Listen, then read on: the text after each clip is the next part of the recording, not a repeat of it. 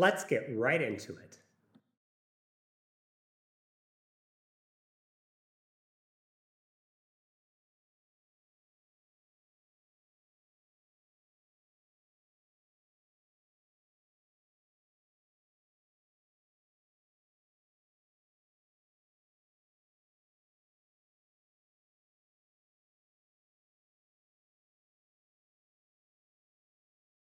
Lindsay Reisher is a freelance editor, writer, and college English instructor. In a different episode, I interviewed her about her hard work, creativity, and published essays and poetry. But Lindsay is also a world traveler. She's been to India, South Korea, England, France, Prince Edward Island, and Sicily. Today, we're going to talk about how travel can not just excite your life, but it can actually transform you into a better person. Hi, Lindsay. Hi, Tim. How's it going? Good. Well, you've been to a lot of places, and I think a lot of people can relate. A lot of people would love to travel, have traveled, or just really want to. When were you first aware that this was something you really wanted to do? Well, my family and I would go on vacations in the summer when I was growing up, and the destination always changed. Maybe we'd go to Michigan to visit the Great Lakes, or to Florida, or to Arizona to visit a family friend, and then also see the Grand Canyon along the way. And those trips were special. And so I think as a kid, I really connected travel with togetherness, with a good kind of newness. As someone not really good with change, this was kind of a change that was a fun sort of thing for me. And I think that a lot of times wanting to travel has been connected to people. So, for example, South Korea came about because my high school friend Jisoo invited me to South Korea where her family was. And she said, come and stay with my family for a couple of weeks. And that sounded so attractive because I'd be with my friend in a new space. So I think I became aware of wanting to travel in that particular experience in high school. Okay.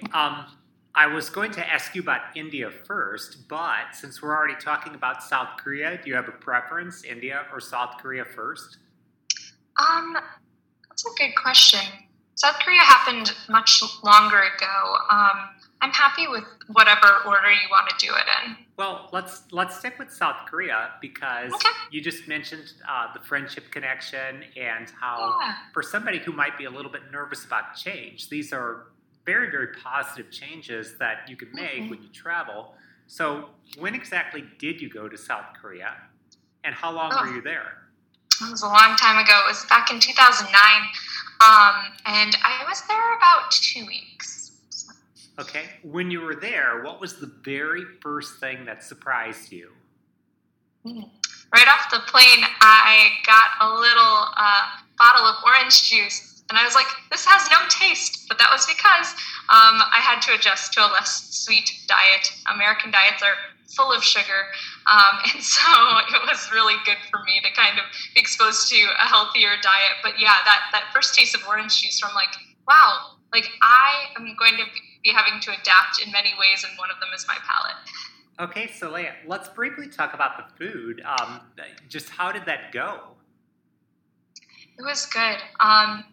There was some, culture shock happens in a lot of ways, and I definitely did experience some stomach problems. But the food in South Korea that I experienced overall was a lot healthier. But because I was so used to things like breakfast cereals for breakfast as opposed to like rice and meat, I did have a little bit of struggle at first. But it was really neat to get to taste different things. I remember being in a shopping store called E-Mart and getting to try a squid tentacle that was like a sample. And it was so good. It was very sweet and chewy. And so getting to have new taste experiences was a joy. And again, I think sometimes people can feel like that's scary, but it's less scary, I think, when you're doing it with a friend of yours who you trust and who you know it's like, well, I want you to be comfortable and I want you to like expand your tastes a little bit more. So I appreciated that. How old were you again? I was 18. 18. And what was your friend's name? Jisoo. Jisoo. So when Jisoo said, hey, try this squid tentacle, what did you say? Well, I mean, I remember being a little nervous. It wasn't her who told me to try it. It was actually, as you can imagine, in grocery stores, traditionally anywhere, there's people who offer you things. Maybe it's a piece of cheese or something like that here. But one of the workers at the store handed me this squid tentacle, and I was a little bit nervous. It was something I hadn't tried before, but it was...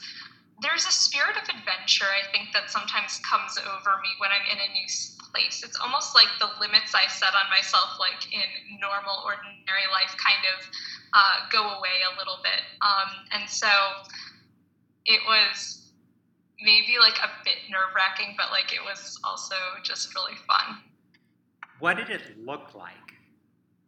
That's a good question. I mean, I think it was, the one I tried, if I remember correctly, was kind of like, it almost reminded me, I don't know, it was like white, and it looked a little bit like root-like in a way, because it's a little bit of a tentacle. And there weren't any, like, I don't know, I guess some people might imagine, like, suction pieces on it. Like, I don't remember that. It was pretty smooth. Smooth like a root. Yeah, a little thicker than a root, though. Okay, and texture? Yeah, it was chewy. Okay, Mm-hmm. And if you had to compare it to anything, what would you compare it to? I don't know. There are some things that I've tried throughout my life that I just can't really exactly think of a comparison right off the bat with. So, I don't know. I'm sorry, I can't really think of one. That's fair enough. It sounds like a completely exotic experience. If you don't even know what to compare it to, that sounds really exciting. And it was kind of sweet and chewy and delicious. Yeah, and I mean, I think it was just the raw form. I mean, if you've had calamari or things like that, you can maybe get that idea of what the texture was like. But this one was almost like cooked carrots versus raw carrots, so there's a little bit of a different texture there, but yeah, it was good. Fascinating. Was there anybody in South Korea that you think you will always remember? Yeah, my friend's parents, and especially Jisoo's mom, they were so kind to us. They not only let us stay with them in their apartment, but they also Jisoo's mom showed us around. She was there when we visited places like the markets. We were within the capital of Seoul, and so it was so good to have her present. Her mother also really helped me when I was feeling sick, as I was kind of adjusting to the food, and so I'm so thankful for the presence of a family, my friend's family, in this new space. It definitely made me feel more at home. What was something that you would do over there for fun? I remember there were a lot of just experiences of like walking through markets. There was one time we visited kind of like an artist's, different like artists, almost like studios. They were kind of showing different paintings and things like that. And I remember that someone had a line from the Dylan Thomas Villanelle about, it said, "Do not go gentle into that good night." And then there were some Korean characters also written. And I just remember feeling like, wow, like this is a connection to like my English literature class back at home. And Jisoo's mom is an artist, and so it was neat to just be there to and to see kind of art and to be part of that. How big was the city? Oh, it's very big. I mean, I'd have to look up how many people are in Seoul right now. I can probably do that. Like well over 1 million, something like that. Let's see. 9.776 million as of 2017. And I guess kind of the reputation is clean, modern, beautiful, just a wonderful place to be. Was that kind of your experience of Seoul? It was. And I think through an 18-year-old's eyes, I'm definitely still in like a honeymoon phase with Seoul. I think we all know that every place has its flaws. But as an 18-year-old, I wasn't seeing that.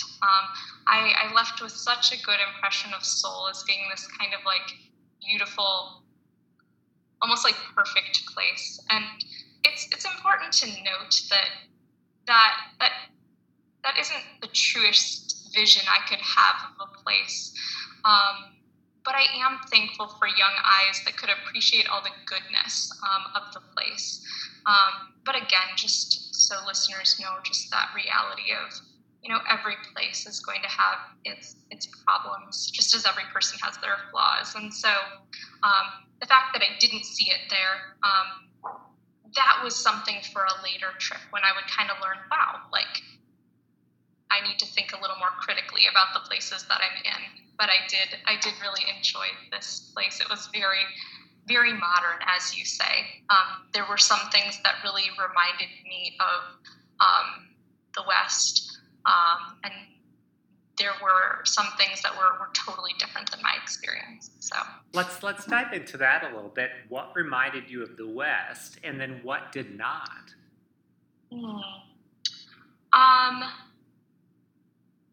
Things that reminded me of the West. I think there was a lot of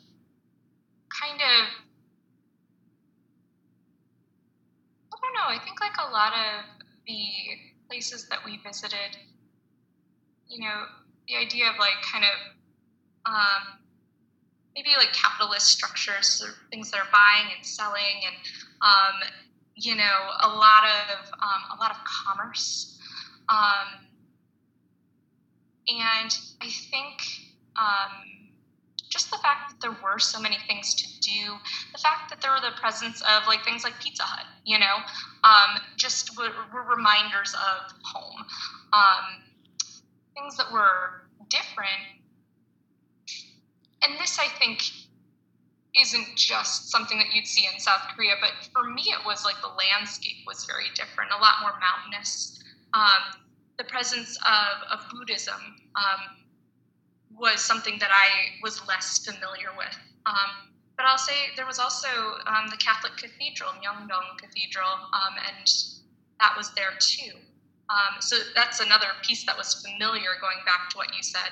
I remember seeing, oh my goodness, it was some Transformers movie, I think. Again, it was American, but it had been like, there were Korean subtitles. Or maybe it was the other way around. So it was I think it was in English with Korean subtitles. So again, the familiar and the unfamiliar were often blended. Like at Pizza Hut, you could get sweet potatoes as a topping. That's very popular in South Korea, and that isn't something you could get in America. So I loved how, where I thought things were familiar, it had been adapted in many ways to fit South Korea and what people would want there. And I think that was cool to see. I think it was useful as a first travel experience to see just enough of the familiar to be awed and happy with the unfamiliar. It kind of was a less hard culture shock than some of the other places that I visited. So that's just really fascinating. Is there a person over there that you think you will always remember? I think we mentioned my friend's parents. And yes, I will definitely remember them. And of course, my friend, she is currently in the States, but she really opened the world of wanting to explore different cultures for me. So Jisoo will, I think, always be that catalyst for me. Because even when we weren't in South Korea, when we were in high school, in American high school in Illinois, she was sharing her culture with me in a way that, that's so enriching to be exposed at a young age to people from other cultures and different experiences. I so believe that enriches life for all of us when we can be exposed to different cultures. Oh, 100% agree. It used to be kind of a cliche, at least maybe in the 19th century, that when people would finish their college education, the next step was always to travel. Maybe also in the 20th century, that was how you completed your education. You went to the university, you studied very hard, you read about all kinds of places in the library, you did all kinds of work, and then when you were done, it was useful to go to other continents and to experience how other people live and to just really see these things and just broaden your existence. It just sounds to me like you've always done that, and that's just a beautiful, beautiful thing. So I just want to compliment you on being able to jump in with both feet to a wide variety of places and to do that kind of thing. Well, thanks, Tim. I don't think it would have happened without friendship, honestly. I think that's often, friends can really open up new worlds for us. So I'm very thankful for that. What a monumental influence your friend was on you. Well, let me just mention, South Korea was actually featured in a book that I read called The Smartest Kids in the World by Amanda Ripley. And in this book, and then through some extra reading, I found out that South Korea is tied for first in the world when it comes to education. And then the book said that they are also trying to study Finland because Finland is the other nation that is tied for first in education. And then simultaneously, I remember reading that South Korea is very prosperous, that it may be the 13th highest per capita income in the world. Either that or it's the world's 13th largest economy out of roughly 200 countries. So in other words, it's a pretty well-educated, very prosperous country, and it's coming up in the world for sure. What is something about South Korea that people don't know? Well, I can't speak for other people, but I can tell you something that I didn't know when I went. As I said, I was near the capital, Seoul, when I was in South Korea, and it was amazing for me to see a much older culture. You know, when we think of America being only around for a couple hundred years, I really loved seeing the buildings. Now, with such a high population, the way to build modern buildings is up. So there's a lot of modern buildings, but in the midst of that, you can see traditional buildings that haven't been taken down to make room for more new. And I really like that. And then that being surrounded by this more hilly, mountainous landscape was really neat for me, who came from the Midwest of very flat land in Illinois. So there's a history, I think, and a solidity, if that makes sense, in what I saw of like, yeah, this is all part of one piece. You know, who we are is part of who we were and who we're becoming. So I really like that. That is fascinating. What you're saying kind of reminds me just a little bit of what I've read about Rome, which is that anytime somebody wants to build something, let's say I want to build a house or a hotel or, I don't know, a 7-Eleven, they have to do sort of an archaeological exploration to make sure that they don't wipe something out that was there 2,000 years ago. They have to do just a little bit of an exploration. I don't know how much digging they have to do. They don't want to wreck their history. And that's a little bit of what I'm catching from you is that in South Korea, you can see the past right in front of you. That there's these very old houses and buildings surrounded by the hills, and it's just kind of like a pop-up book or something where their history is just displayed for them just as they walk down the street. Yeah. I think that's a cool way to put it. Well, and I just also love the idea that they know who they are because they know who they were, and then that helps them to figure out where they're going. That's just beautiful what you've said. Well, let's transition to India. Recently, you did go to India. What brought this trip about? Sure. So it had been on my heart to go to India to work alongside Mother Teresa's Missionaries of Charity for a couple years before it actually happened. You hear about Mother Teresa and her work in Kolkata, and I was very interested in seeing that work in action.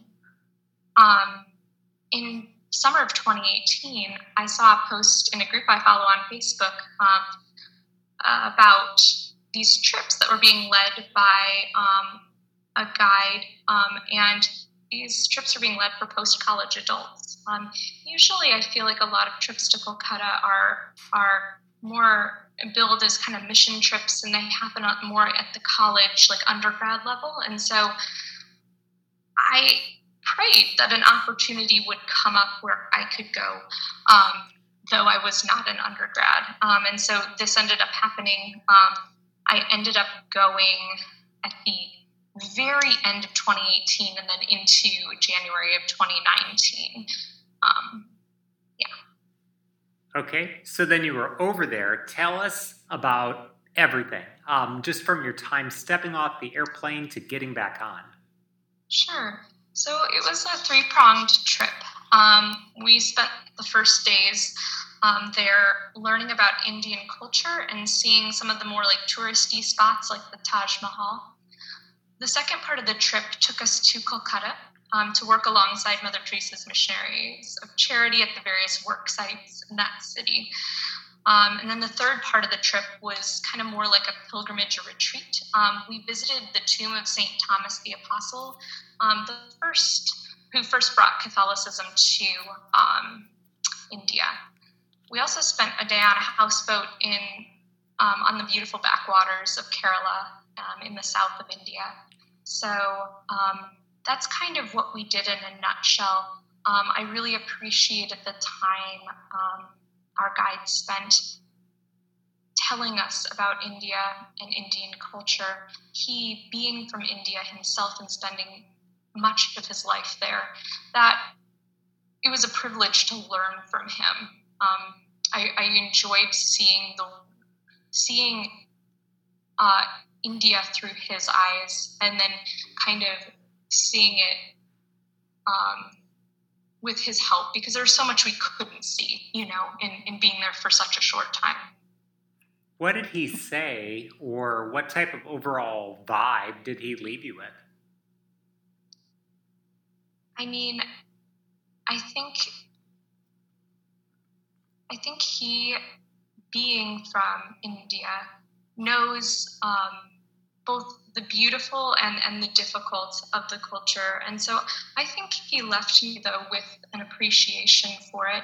I love the focus on family. I'm not sure if this is modern parlance. I mean, they used to talk about like individualist versus collectivist cultures, but there's definitely a focus on being part of a family. Your family is like your social network, and your family is there to catch you if anything happens, anything bad happens to you. In an American culture where we're so often separated from our families, and it's almost expected that we'll leave home like when we're 18, and because that's seen as good. I loved that there was a different approach in India, and it was not necessarily seen as good to be like, quote unquote, out on your own by yourself.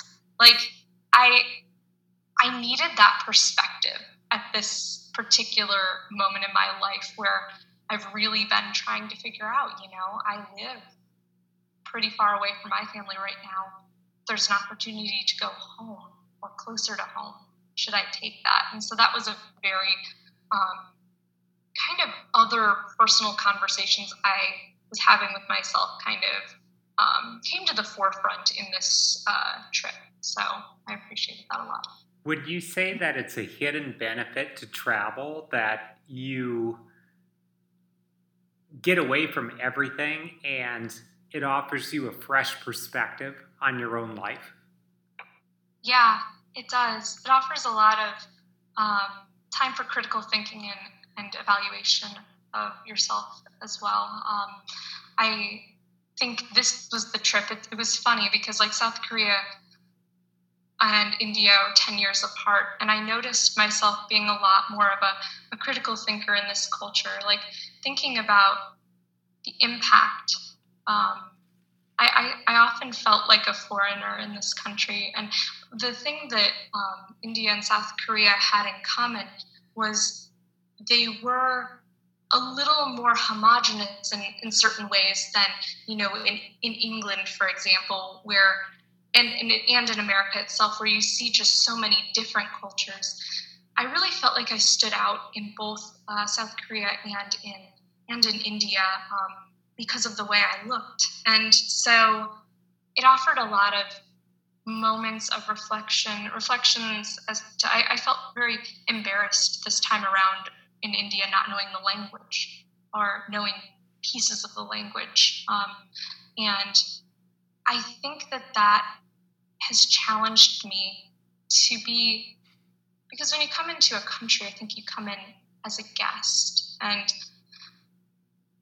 if I've learned anything from the times in which I've traveled, it's that you want to be a good guest, And so I think I spent a lot more time thinking about like, wow, how could I be a better traveler in the future?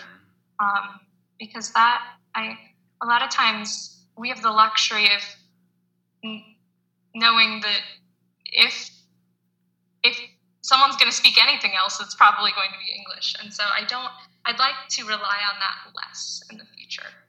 So. Let's pause on being a good traveler.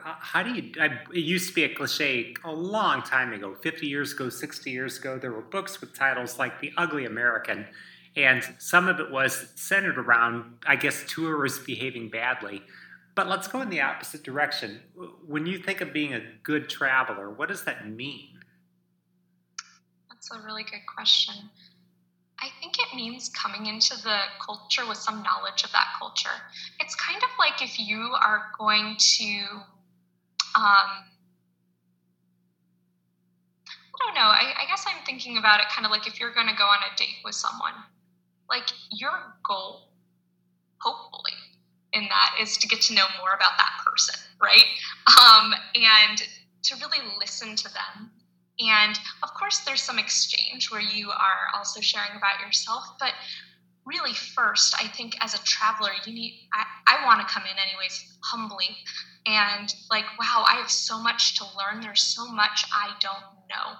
And I think that can be scary because I think we're taught in American culture that we need to know things, and that we need to be experts in this. And I think that might be where some of that ugliness comes out sometimes when we go into other cultures, because I think we're like, well, I feel embarrassed that I don't know, so I need to act like I know. And I think people like it when you try to speak the language, even if you do a terrible job. And they might switch right back over to English, but at least you made that attempt, right? To say, hey, like, I care enough about your culture to try to figure out how to ask, like, can I get a fork in your language as opposed to mine, And so I think that it's an attitude thing first. And then also, I think stereotypes happen, and they're also kind of promulgated by our own culture. like the wild Americans, like in college, like what college life is like has been really stereotyped. How Americans act like anywhere has been stereotyped. Unfortunately, those stereotypes are based around, also true things that have happened. But I think in order to break those stereotypes, I think we have to be listeners in the cultures that we enter, and to come with a kind of studently perspective. Like, there is so much I want to learn. Well, that sounds beautiful. What I'm picking up is have a posture of humility and of listening, and just have a passion to learn about the culture. And maybe do some reading and or talking with people before you go, just so you could absorb as much as possible. Yeah. Was there anybody in India that you met where you just thought, I will always remember this person? That's a good question. The first, kind of a group of people came to mind. The kind of hub of things with the Missionaries of Charity was at their mother house. And so every morning, all the volunteers, who, by the way, were from all around the world, would gather for Mass with the Missionaries of Charity. And before heading to the work sites, we'd gather in the basement for conversation, for some chai, slices of bread, and bananas. And it was neat to just share life with them before going into the work sites. But another person who really comes to mind, I didn't get to know her well, but what she did for me particularly really stands out.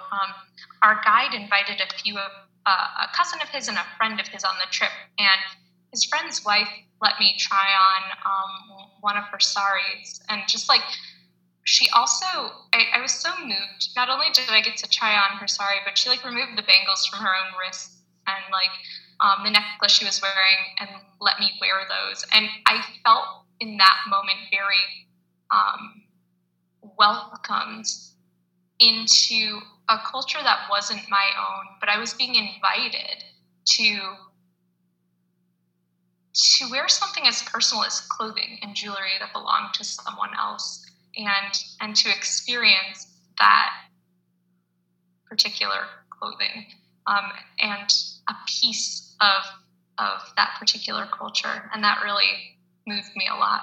So I'll definitely remember those things. That's just a very poetic image and just a very beautiful thought. I just really appreciate that. Did India change how you see the world?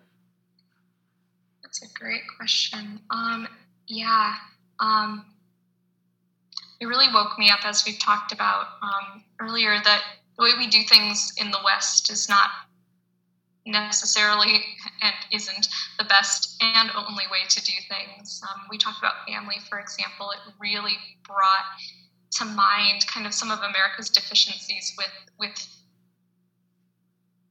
the emphasis we place on family. I just think of the elderly too, and how oftentimes they are set aside by our society, while in India they're seen as people to be looked up to and honored, and they're often in the homes of their children being cared for. And and that definitely is not to say, I know that sometimes people require special care and need to be in places. So it's definitely not a judgment on American culture. It's more of just wow, there's a different way to do things. The way that we do things in America isn't the only way. And I think I knew that, but sometimes you need to go and see that it's different to really realize, yeah, this is different. I think India also made me aware of how much I don't know about the world and encouraged me to learn more. I think the feeling of feeling like an outsider in this particular country allowed me to ask myself some of the harder questions about, how am I engaging with people back at home? How do I approach people of different cultures? Do I ever feel or realize the fact that there's the potential to feel torn between your home that's so far away and then America where you are making your life. And so those were a few things that kind of over time and with reflection came into wider relief in this environment and then after. That's also just beautiful and just very insightful. What attracted you to India initially? Of all the places you could have gone, there's something, I guess it depends upon the list. There's 193 countries in the world. On some people's list, there's 202 in other people's lists. Why India? Well, again, it was knowing a friend from India and in wanting to learn more about this friend, my desire to know India grew. But also, as I said earlier, to wanting to learn more about Mother Teresa and to see her work in action. I think there are so many places and so many people saying, like, we need to do good, but to see someone who kind of did it, and is working to do good still, even though she's gone, the Missionaries of Charity continue that. The combination of those things attracted me to India. But again, I think we have to put the location in that friend first, because I think it is friendship that's really brought awareness of particular places to me. So I think friendship first, and then wanting to know more about Mother Teresa. When you were with the Missionaries of Charity, what did you do? What did I do? Yeah. I was assigned mostly to a place called Premdan, and it's a place that tends to people who are elderly and also have no means of support. And so I worked in the women's section of that particular place and did things from like hanging up wet laundry to helping. There was always a chai time that would happen, so chai tea around like 10 or 11, so passing out chai and biscuits or helping clean up after lunch. There were quite a few chores that the people who are in charge of Premdan wanted done, and so we would help, usually up until the early afternoon, so it'd be from like 9 a.m. to maybe, can't really exactly remember, I'm going to say like a little beyond noon, maybe 1 or 2, I think. So you probably put in a good 4 or 5 hours of physical labor per day while you were there. Yeah, it was good for me. Do you miss it? That's a good question. I struggled a lot, I think, in Premdan, trying to, again, with all the things we talked about, really wanting to be able to speak to the people I was working with and knowing there were so many things I did wrong. And, I was told no, I was doing it wrong many times. And so, but again, being exposed in that way to being such a non-expert and needing to be shown everything, again, puts me in a space where I can really receive knowledge from other people and learn how to do things correctly. So I don't know. I would say I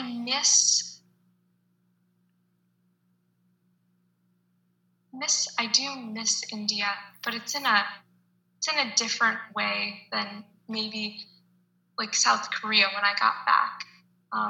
I was a whole lot more tired throughout this trip. I think just being older, I didn't really adapt to the jet lag as quickly, and I struggled a lot with just this very, it was a mental fatigue as well as like a physical fatigue, and so just struggling with those questions. So maybe I don't miss the fatigue, but I am so glad I had those experiences of being exposed to everything that India is and was in that small experience I had of the country. Because again, I can't say I've experienced India. It's such a big country, so there's so much more to be learned and so much more to be seen and experienced. I was asked if I would go back, and I think I would. I'm not sure the time is right exactly yet, but I think I would go back.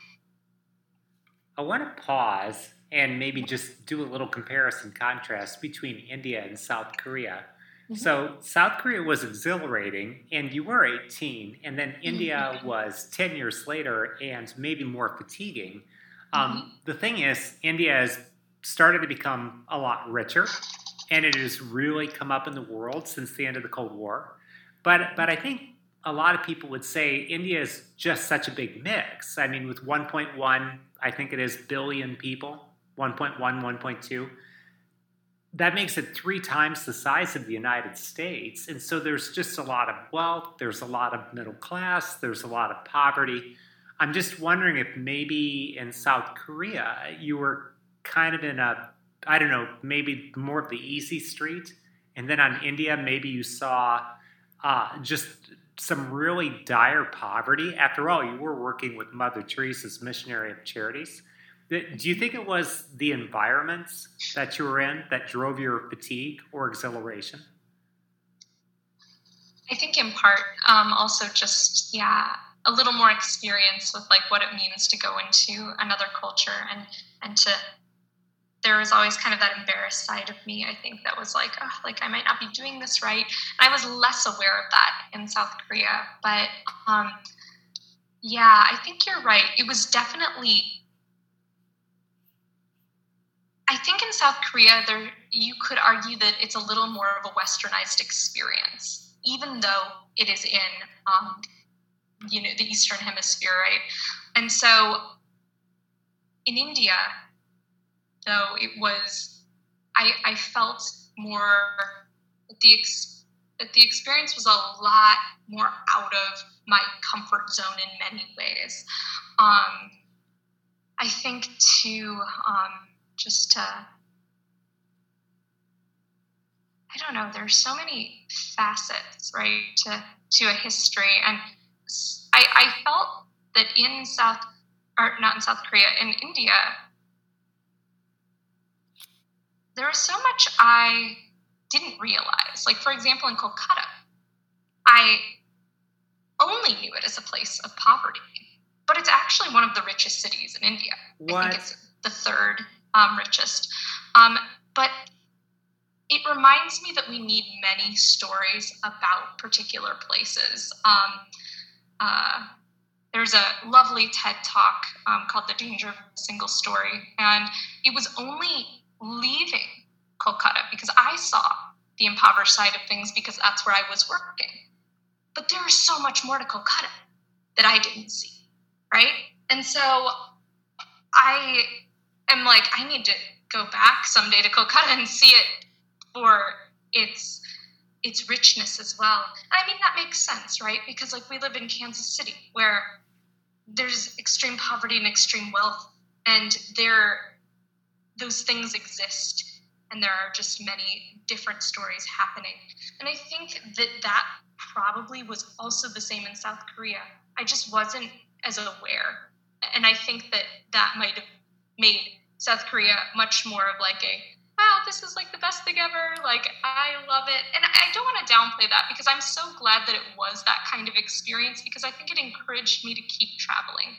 I think it's just good to acknowledge again that, there are many stories, and we don't want to like Disneyfy to make it all like kind of like this Disney vision of like, oh, this is just like the most beautiful, wonderful thing. Like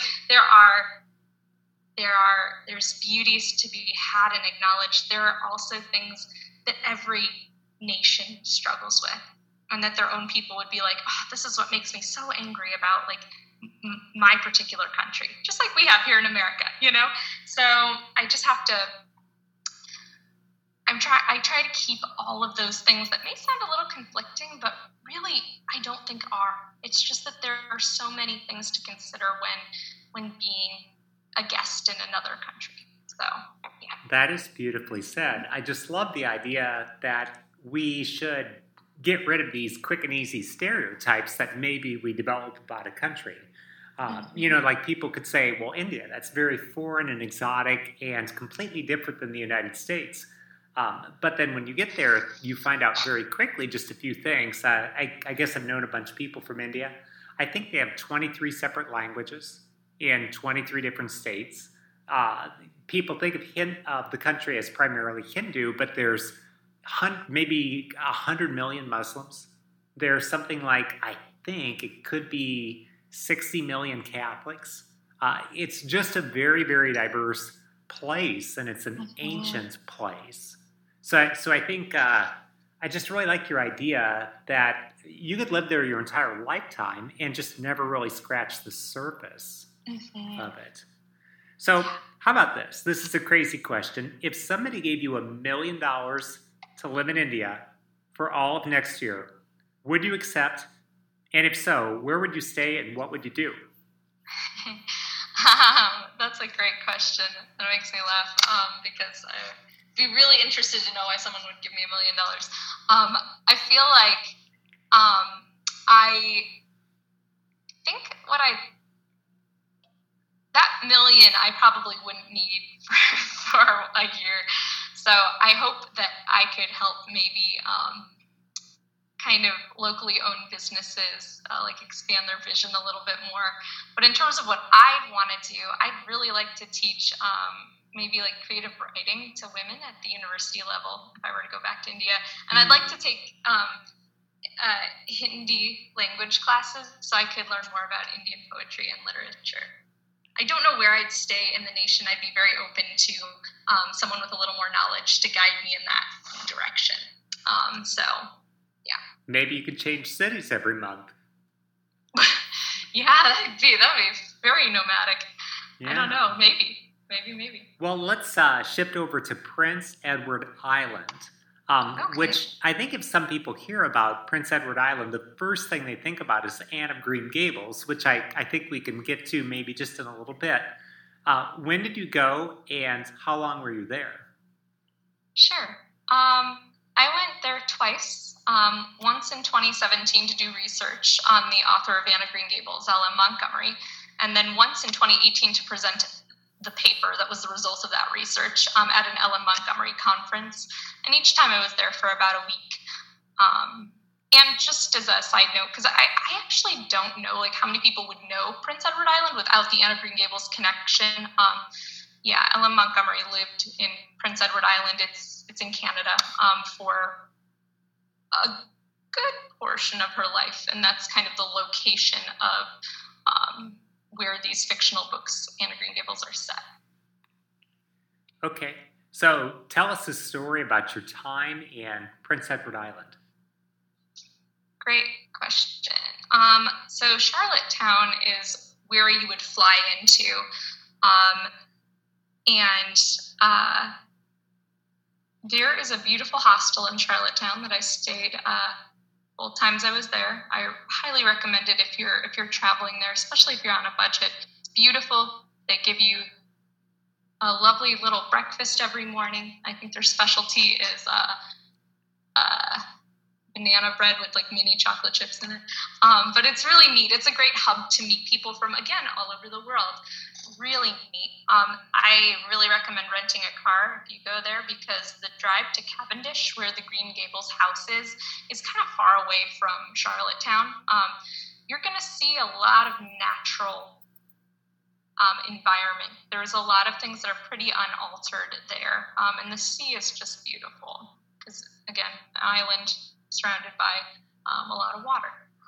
Okay, so when you're there, people sometimes think of Canada as being, I don't know, maybe very similar to the United States, but were there any differences that just, I don't know, kind of jumped out at you? I guess I haven't, I by no means have had tons of experiences in Canada, but I did find that this part of Canada to be different than other experiences in bigger cities.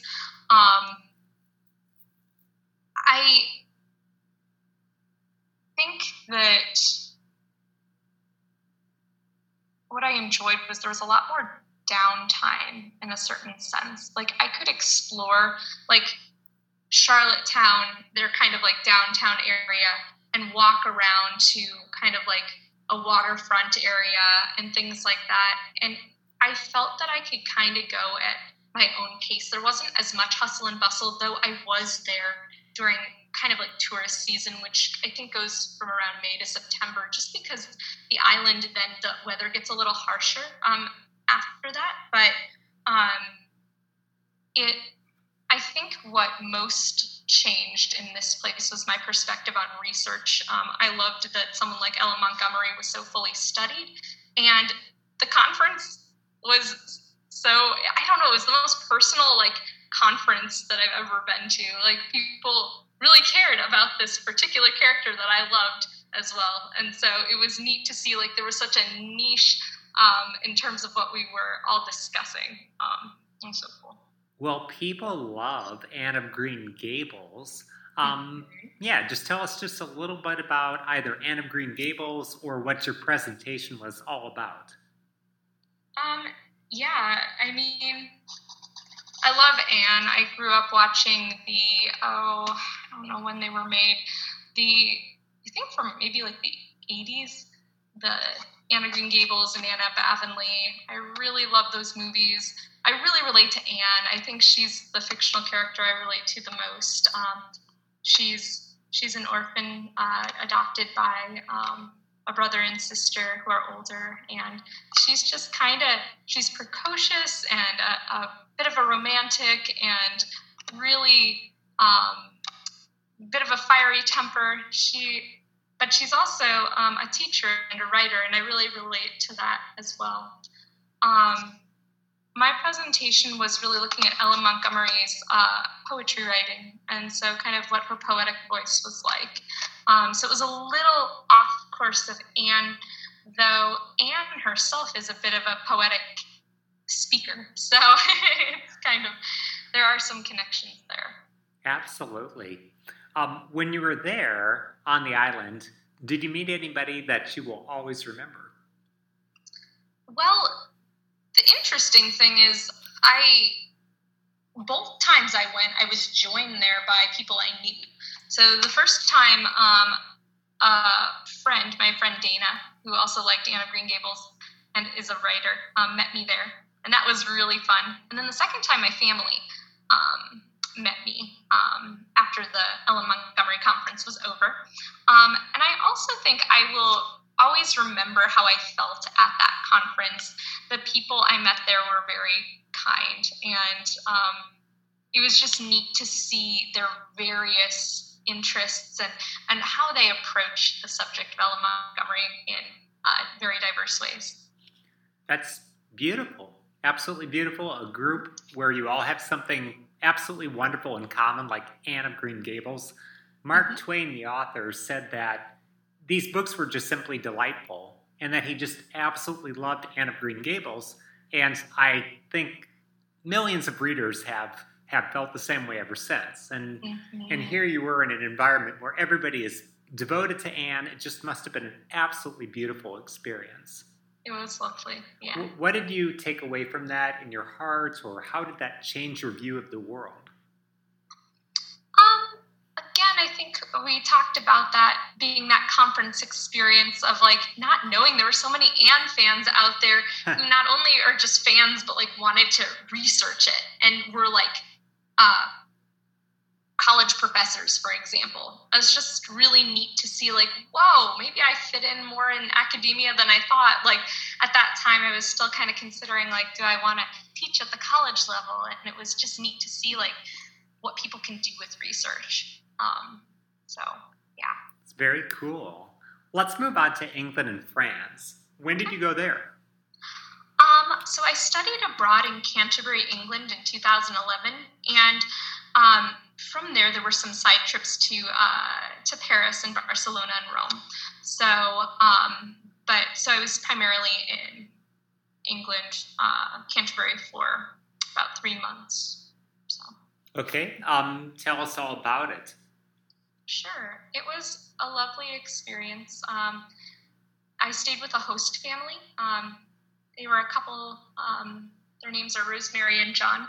And I attended classes at Christ Church University, also in Canada, or not in Canada, sorry, also in Canterbury. And while there, we would also make, like the program I was a part of would make trips to various locales in England, like we went to the Shakespeare's Globe Theatre in London. We went to Stonehenge. So we would make these kind of side trips to see sites that were pretty famous. So it was a really lovely experience. Did England or France or Barcelona or Rome, did they change you? Yeah, I think this was the first time I came into contact, into, I'd say, real and like more like thoughtful contact with people from other belief systems. I was primarily spending time with the Americans in my group, but it was interesting to see among that group just how many different ways of seeing the world there were. And so it was formative, and I left with a lot of questions about my beliefs. So, and I think that that's good to kind of question our own beliefs and to figure out why we believe what we do. So. Absolutely. I've read about this, and it happens on a wide variety of levels. People going on trips, but maybe with a group of Americans, and then they stick with those groups of Americans the entire time, and then nothing ever really changes. They eat at all the familiar restaurants, they find the local McDonald's, just that kind of thing, and they just don't really dive into the culture.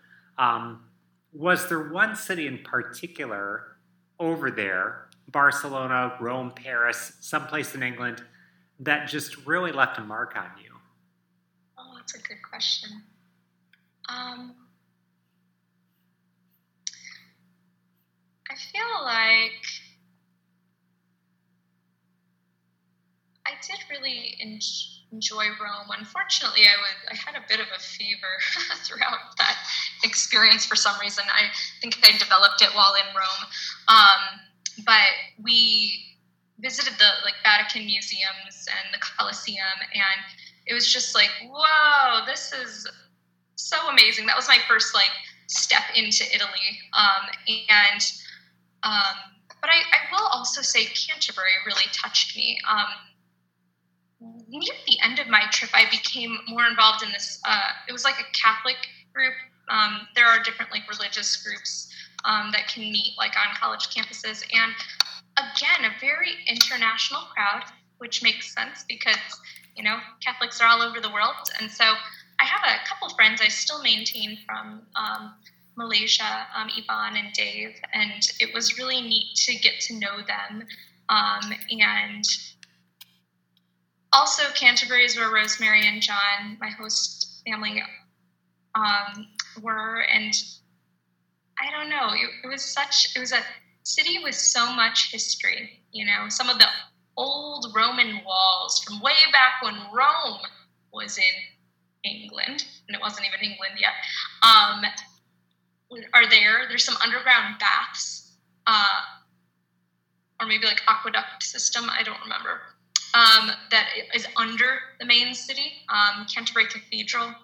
So I'd say that Canterbury itself probably left the strongest mark because that's where I kind of walked through most days and lived. So. Well, I just have to say that all these places, the fact that they've left such a mark on you, I just find this to be absolutely remarkable. And I just imagine a lot of other people are going to want to travel. So let's shift just a little bit into some practical advice for people who would want to travel. And I think people would be worried about expenses. And I think your major expenses, as far as I know, are going to be airfare, ground transportation, lodging, food, entertainment, and necessities. I would like to talk just a little bit about each. Do you have any advice for people saving on airfare? So, a lot of the things that you're asking about specifically, I do not have particular advice for. I will say that I have always tried to do travel in ways that make it just a little easier on the pocketbook. So, for example, Sicily was another place I went. I was a live-in tutor with a family. So, in exchange for free room and board, I was their live-in English tutor. So I traded kind of a skill I had, English language teaching, for some of the things that would cost. And that didn't necessarily help me with airfare, but it helped me save overall. I did that through a Chicago-based travel agency called Greenheart Travel. They're all about kind of those experiences in other cultures, but like there's a kind of an exchange that happens between person traveling versus where they're traveling to. I also very much recommend, if you're going to travel, maybe, if possible, going with a friend who knows that place or maybe is even part of that culture. That isn't always an option for us, but when it is, like the fact that I was able to stay with families in some of these countries has also helped. In Prince Edward Island, I was in a hostel that saved a lot on hotels. Again, also exposed me to a wide variety of people, which was really neat. So I'd say stay with the locals and at hostels over hotels when that is an option. But no matter what, ask the locals where they like to eat. If you're kind of wanting to know, and a lot of times at hostels, they are very aware people are going to have questions like that. So I remember in Prince Edward Island, there would be a whole, a board, like almost like a chalkboard looking thing that had like the places you should go while you're here. These are this part of Canada's places, make sure you do this.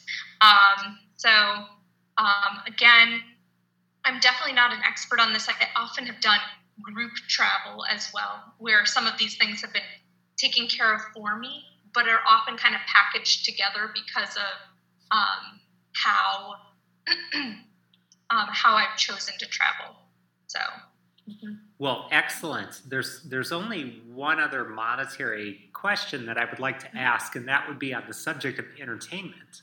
So you're over there and maybe you're sleeping for free and eating for free or actually bartering for these things. Those are major. What about entertainment when you're over there? Well, again, I would definitely do some research before you go to a particular place and see what they're known for.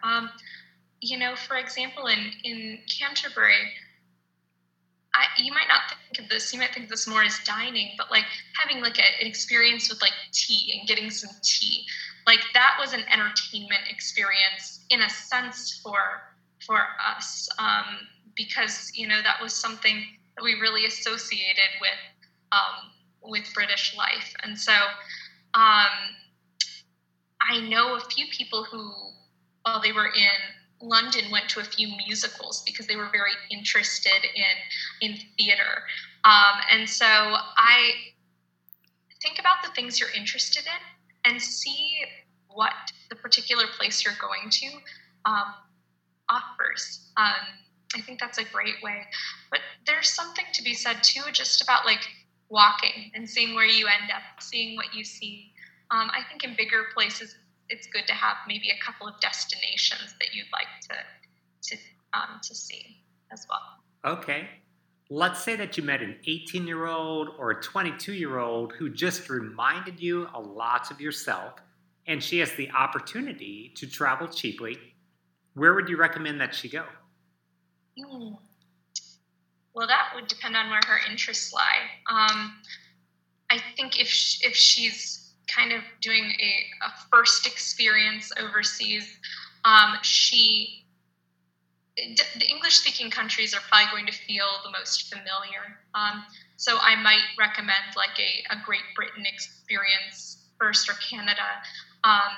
But if she's more an adventurous sort, I would just recommend that she learns a little bit of the language if she travels to countries where the main language isn't English. And again, like we said, even if it can probably be assumed that someone will be able to speak English, just knowing a little bit will help her feel confident as she goes. Mm-hmm. How does travel, I guess we're sort of summing up, how does travel, either outer or inner, benefit our lives and grow our souls? I always feel enriched. I come away feeling richer when I travel. I learn a lot of things I didn't know before. I learn ways of thinking and practices I can take back to my own life. And I think that when you travel, you discover the world is so much bigger than yourself and that you have so much to learn. And that you can kind of be a steward of culture. You can bring back what you've learned and you can share it with those around you and kind of enrich their lives. So kind of pay that forward. That is a beautiful concept because it sort of helps me with my next question which is, let's say somebody can't travel. Let's say that they have obligations at home. Mm-hmm. Maybe they have a sick relative, or maybe they need to work 2 jobs, or just maybe circumstances basically prohibit traveling. Can a person get the travel experience? Just these wonderful things you've mentioned, like growth of your personality, or adventure, or fun, or different cultures. Can I do all this if I never leave, say, a 50-mile radius? Yeah. I mean, I have the memory of when I was that live-in tutor in Sicily. For the first time ever, that family went they took me to Mount Etna, which is an active volcano that is near them. And they had never been there before. And it was like, metaphorically in their own backyard, And so I do think there is much to be said about, even in our own towns and cities or places nearby us, what haven't we explored, I think sometimes we have this idea that travel needs to be something dramatic and like entirely different than anything else we've ever experienced. But, there's so many local restaurants with cuisines from all over the world. New coffee shops, maybe places that are like cultural centers for different groups that are present in your city or town. So I would definitely recommend, there's so much that's undiscovered in our own backyards. So if you're someone who isn't able to, and I'm doing the air quotes, travel, you can, and that might even be right now. I mean, we are in kind of this COVID frame of mind still. It might even be looking at what a museum is offering online as well, or going on to Duolingo and trying a new language. Just there are so many ways to have these adventures, sometimes without really having to leave your home when that becomes a necessity. So, yeah. I love that as an answer. In my 20s, I never really felt like I could afford to travel, but I was lucky. I worked at UMKC, and it just felt like I was working at the United Nations. I just met people from dozens and dozens of countries, lots of Middle Eastern countries, people from Kenya, people from all over Europe, people from Japan, from China, from Mexico, Colombia, Venezuela. It was just so absolutely exciting. And I would be reading their papers and just picking up all kinds of exotic things. And then oftentimes having conversations after class that would go for 30 minutes, 40 minutes, just with one person, and just learning all about or trying to learn as much as I could about their society. So, yeah. Well, I think you've really hit that nail on the head too with talking to people, right? There's so many people in our cities and towns who would love to tell you more about the places they're from. Even people in different parts of the United States, like we have different cultures happening, even if you've grown up in America your whole life, you know? And so, yeah, an opportunity to talk to a person and learn a little bit more about the way they live. That's a beautiful opportunity to travel. 100% agree. Okay, I guess last question. So, Lindsay, let's imagine once again that you are 100 years old and you are sitting on the front porch of your house and your loving husband is holding your hand. You're surrounded by children and grandchildren, and someone asks you, Grandma, as a traveler, what do you look back on most fondly? And should I travel? What do you say? Well, as to should you travel, yes, definitely. And again, let's just be reminded of the question we just had. If my descendant cannot travel out of the country, that does not mean they cannot travel. And what do I look back on most fondly? I think I would look back most fondly on the fact that I was invited to see other ways of living and being in the world. I think that is such a privilege, you know? I feel like, I don't know, I guess I have the same philosophy as when someone shares something like a poem, where I feel like you can only give people more. You can't take anything away from them when you read a poem. When you enter a culture, you can only come away with more. If you decide to come out with nothing, well, that is your choice. But nothing can be taken away from you. So there's really nothing to lose in going to new places. I know there can sometimes be that scared feeling of like, I know I have a lot of like jitters and anxiety when I'm like preparing to go. I think that's just something that happens to a lot of people. Like you're nervous about the plane. You're nervous about, well, how am I going to do this once I get there? And those are so valid. But once you're there, I think there's such an opportunity to immerse yourself in something unlike what you have lived. Even if, like, I think about England, like, even though we both myself and the people in England spoke English, you know, there was a different culture there, and kind of just being open to that. So, yeah, I look back most fondly on the opportunity to learn and to be given the gift, really, of learning how other people live. Yeah. That is beautiful. Other ways of living and seeing the world. Lindsay, thank you very, very much. You're welcome, Tim. Thank you. Thank you for listening to Seemingly Ordinary. The biggest favor you could do for me would be for you to share this podcast far and wide. Until next time.